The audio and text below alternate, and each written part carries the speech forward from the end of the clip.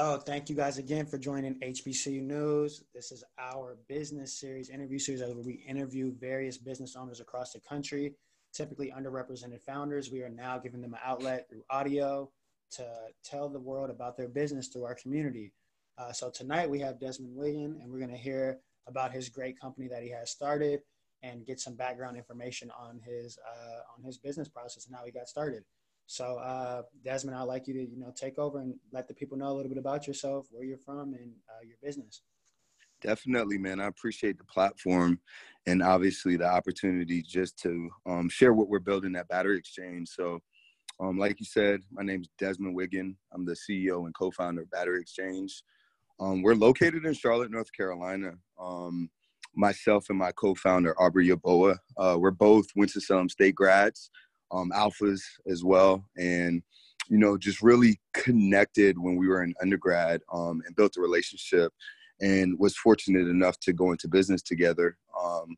Just a little backstory of how the concept even came about. We were actually both in an MBA program abroad, so we were studying out in China, and we were literally out one evening, and his cell phone was pretty much dead. Mine was at 5%. And, just being out in a different country, you need that connection to your loved ones, social media, your friends, all that type of stuff. And our friends wanted to go to another location. And, obviously we're just like, man, I don't have a charger with me. I don't feel like haggling anybody. I don't know what to do. And so being in that situation, we just really challenged that narrative. And, just said, why isn't there a more convenient way for you to be able to move around and charge your phone? And so, long story short, fast forward, what we built is an on-demand portable platform to rent portable batteries. So just to kind of talk to you about how it works is we have kiosk machines, and we partner with various bars, restaurants, convention centers, universities.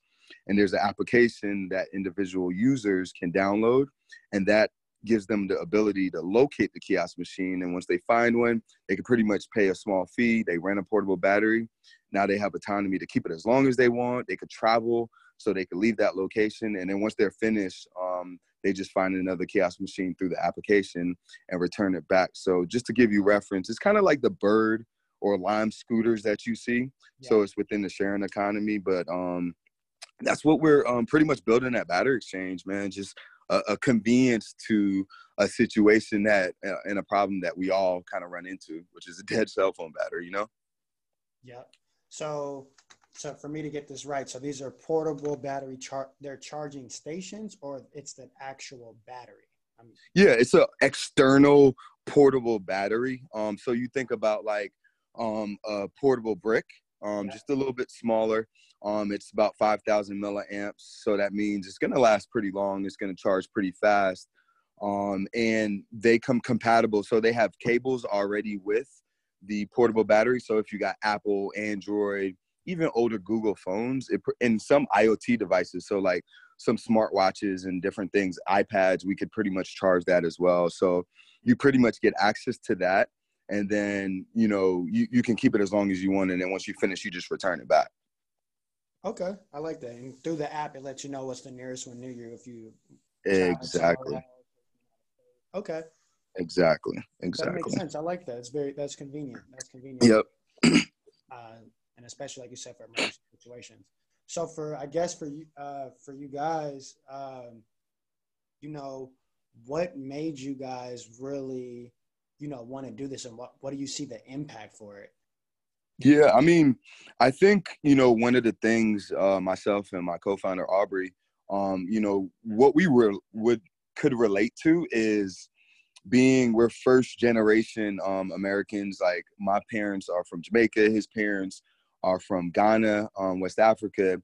And for us, it was always that pressure of just like coming up with something, being innovative, taking and building a legacy to, change the narrative of what our names are, right? Our last names and what that really means. So we both actually started a few companies before this. So to be able to like take it to this point, I mean, it took a lot of grit. Took a lot of resilience, but honestly, you know, it came to the point of like, you know, us finding that there's a big problem out there to where there's 300 million cell phone users out there, and 80% of the individuals don't carry like a spare charger with them.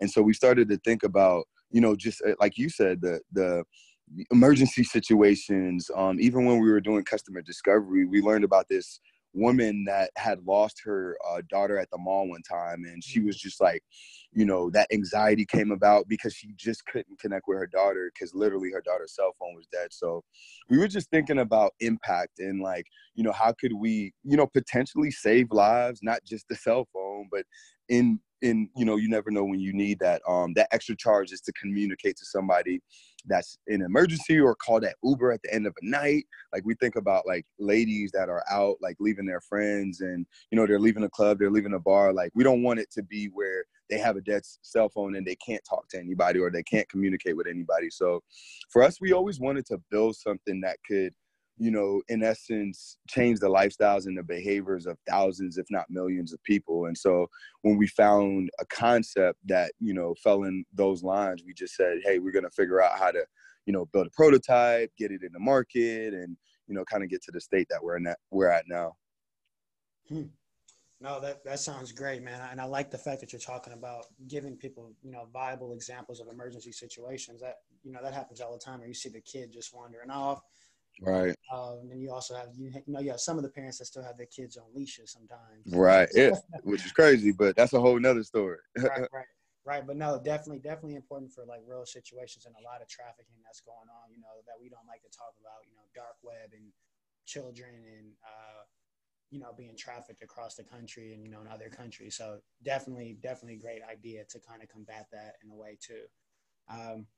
Also, you know, for my next question, what's your guys' kind of impact gonna, you know, moving forward? What are you guys, do you guys have any service-based initiatives you guys like to do? Like what's your guys' kind of impact as a company you guys like to get involved with in terms of service? Yeah, we've already started some of that. So, you know, we do a lot of engagement with the the youth, the high school students, middle school students. We've done a lot of, like, we had I had a speaking engagement with Microsoft not too long ago, and it was literally for what we would call like inner city kids, you know, individuals that don't really see tech founders come back and speak about how they built a product, how they traveled abroad.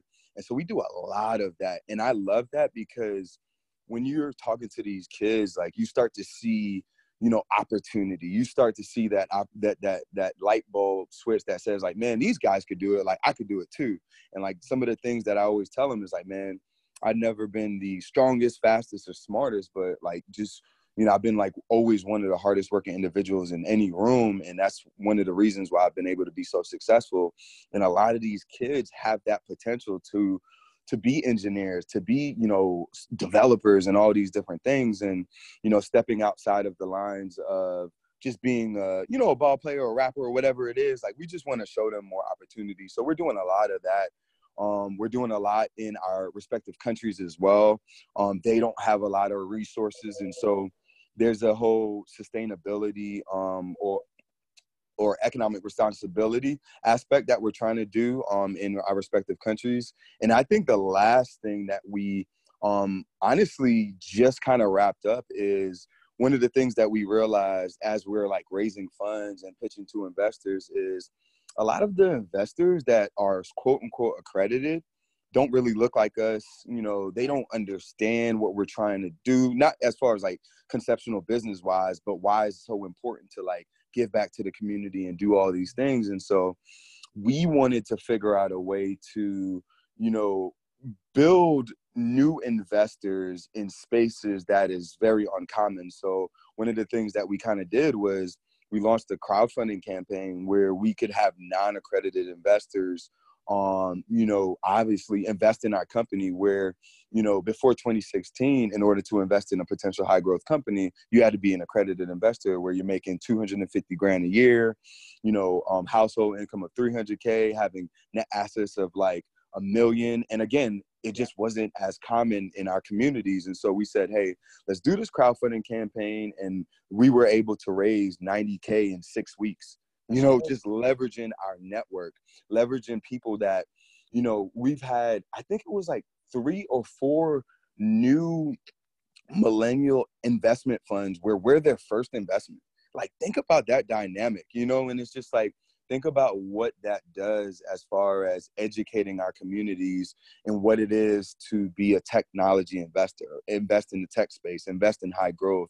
Where, you know, we're teaching about vesting schedules, we're teaching about convertible notes, like we're teaching about all these things where a lot of it, you know, I like to use this analogy, is like the individuals that were like able to play in the game, they were scoring, they were winning championships, and like now it's our opportunity to play in the game as well and win our own championships. Like, I want our investors to say, you know, 5 to 7 years from now, like, man, I had a crazy return on Battery Exchange just because I believed and just because I invested $250, you know, like that's our minimum investment. Like, we make it a, you know, something that's reasonable for, like, you know, individuals in our spaces. And so, like, those are some of the things that we're really focused on doing. But I think that's probably the biggest thing, is just like providing opportunities to our communities to, you know, when you think about like you know, wealth and like what that really means and how you really get that. And I know a lot of people are like, you know, reinvesting in themselves, but reinvesting in like companies where you can talk and relate to the founders, I think is another big thing. And that's what we're trying to do as well.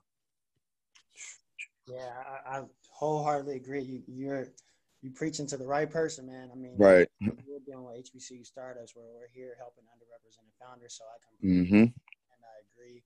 I see the value in it when a lot of people don't see the value in it, right? As you know, we have our marketplace now. We've been working on that. That's been in beta. We're trying to get more business students that are in HBCU business programs, or, you know, the students that are entrepreneurs on their campus, all to buy, sell, and trade. You know, what does that really look like when the whole Mm-hmm. HBCU ecosystem really is buying, selling, and trading products with one another, right? Like, we don't have to just wait for the homecomings. We don't have to wait. Exactly. We don't have to wait for a big football game, a big basketball game, you know, coordination, et cetera, right? Like, you can support, you know, online. We can leverage our internet resources to really provide value. Mm-hmm. Same what we're doing right now with this podcast. We can leverage our resources. People can connect with business owners from their phone, and they can hear Exactly. Exactly. in a different, easy way access. Listen to us. Listen to this on your drive into work. Listen to this on your way home from work, right? So yeah, definitely agree. And I like the fact that you guys took the equity crowdfunding approach. So for those that don't know, what Desmond was speaking about was an equity crowdfunding campaign that was given approval under the Obama administration, where now everyday people can invest in high growth companies, you know, in companies that may not have super growth, right? But they have potential to do so. And now here's a way where you can buy in and support people. And like Desmond is saying, he wants people that look like him necessarily, that can have the opportunity to support his business. And in return, he's supporting his community. So that's awesome. Next, for my next question, you know, what do you see tech, how do you see tech changing our community? How do you see it as being an outlet, you know, for our community, you know, for the greater good? Yeah, I think like you just look at, and in reference to like the youth, and I'm really adamant about that, and just like educate. And I say the youth, but I say like anybody that's trying to get in the tech space. I just think about, you know, I take it a step back. I just came back from Vegas. I was at CES. You familiar with that conference? Yeah, awesome. Big tech conference. Yep. Biggest tech conference of the year, where you see everything from, I mean, they had the ride sharing helicopters to robots to like, you know, machine learning things, and like just all these different variables, right? And I think like technology is like going into where there's a lot of, I mean, a lot of things are being automated. There's like this whole human capital that's, you know, really being, you know, taking out of a lot of different jobs and a lot of different companies and stuff. And so I think one of my big focuses is to make sure people are educating themselves or getting up to par with the tech wave and what the next 20 or 30 years is going to look like. Some of the jobs that are, you know, currently available won't be available because of, you know, not to scare anybody, but because of automation. Like, things are just going to be a little bit more efficient where we don't need humans to do that. And so, you know, one of the things that I'm really adamant on is just letting individuals know that there's opportunities to, you know, get into this space and not necessarily going to college, or get into this space and not having an undergraduate software engineering, you know, or development, you know, major or whatever it is. Like there's, you know, trade programs that are available. There are schools to where you can get certifications. Like I work with an organization called Black Tech Charlotte here regionally, and you know there's a program called Flatiron Schools where individuals can learn in like 12 weeks to be like UX UI, you know, software developers or like data scientists. And you know, you think about, again, being, you know, marketable in the next 20 or 30 years, like honestly really like 10 to 15, you just, if you could put yourself in those capacities or in those spaces now, you're just going to benefit yourself. And so like, that's one of the biggest things that I think a lot of people just need to get under their belt. Like, how can I get into this tech space? And like, you don't have to be a quote unquote like nerd. It's literally, they teach you what you need to know. You just got to put in the work in order to, you know, really organically get a tangible skill set from it. So I think that's one of the biggest things as far as like impact and technology and just where the future is going. Great point. Right. There's different options, and don't just limit, like you said, I like what you said, don't limit yourself because you didn't go for undergrad, but you think you want to try something new, you know, just try something new, right? Like, sure, you might have a little bit of loans, but also these jobs are paying very well, right? Majority Buku. at 6 figures. So like you can pay your loans back, right? You live comfortably, you know, live okay for a couple of years, maybe still have a roommate, and you know, pay that loans back if you can't get a scholarship. Yeah. So yeah, definitely agree. Uh, for my next question, which kind of ties on what you're saying, right? We're talking about building wealth. You know, what do you think are some solutions that we can do in our community? Tech. I see you're big on tech, but you know, also is there some other ways when you hear people talk about, you know, the black dollar, you know, black generational wealth is like going to be at zero in the next, you know, 20 to 40 years. People are saying, you know, what are some ways you think we can combat those negative type of, you know, wealth statistics that are being placed upon our community? Man, I think, you know, obviously get in the tech space. Two is build our own businesses. I think entrepreneurship is a big part of that wave and actually like increasing that dollar. And then, you know, obviously supporting our own as well, right?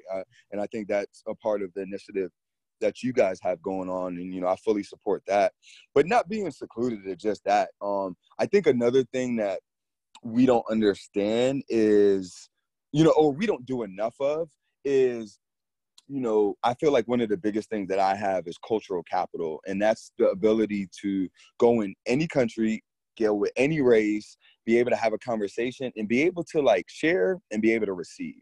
And like, I feel like if we aren't intentional on that, we don't know the secrets to life. Like there's just things that, you know, I was talking to a guy today, like, you know, because we're looking at the whole like ad space and doing some things in there.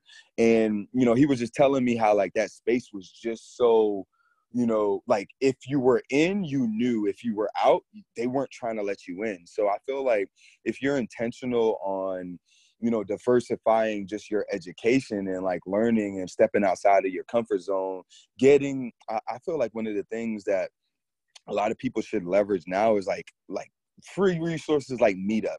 Like, no, a lot of people like hate this like whole networking thing, but if you could just go to a meetup about something that you're interested in or something you have no clue about, like you can just be so further educated to where you can just like dive into it for yourself or like meet somebody else that like is in that world, and just like that's where you learn, then you're able to share with your family, then they're able to share with their network, and like that's just how we grow. So I think like we as a people just got to be more intentional on stepping outside of what we know and understanding how the dollar works, understanding how to really invest, understanding how to really build businesses, and understanding how to leverage your network in order to grow whatever it is that you're trying to do. So I think in those various elements, like it's important that we just, you know, think critically and are really intentional on that. Right.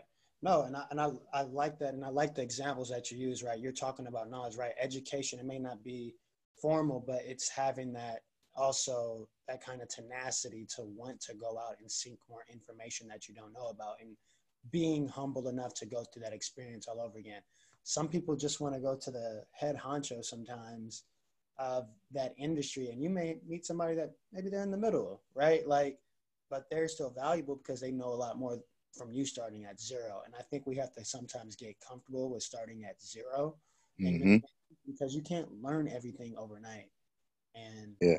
And Issa, I think Issa Rae has said like that's something that I learned over the past few years. I no longer go to the head of the top of the food chain, like kind of so to speak. I go whoever's lateral.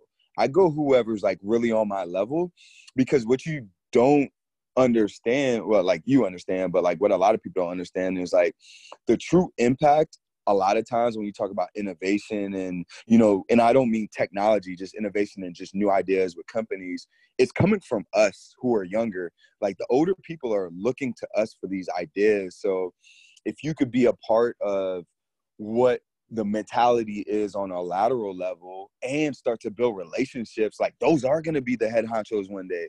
Like those are going to be the individuals that are bringing these new ideas to the table. So I totally think that, again, just being intentional on really using your network to get whatever you want, man, and truly give a value. I feel like, you know, you don't really reap as much as you should in this world if you're like always trying to receive and not giving a value to others. You know what I'm saying? So it definitely has to be a trade-off, but man, you can definitely leverage your network at current state just to, you know, get into some spaces or get educated on what you need as far as moving whatever you want to that next level.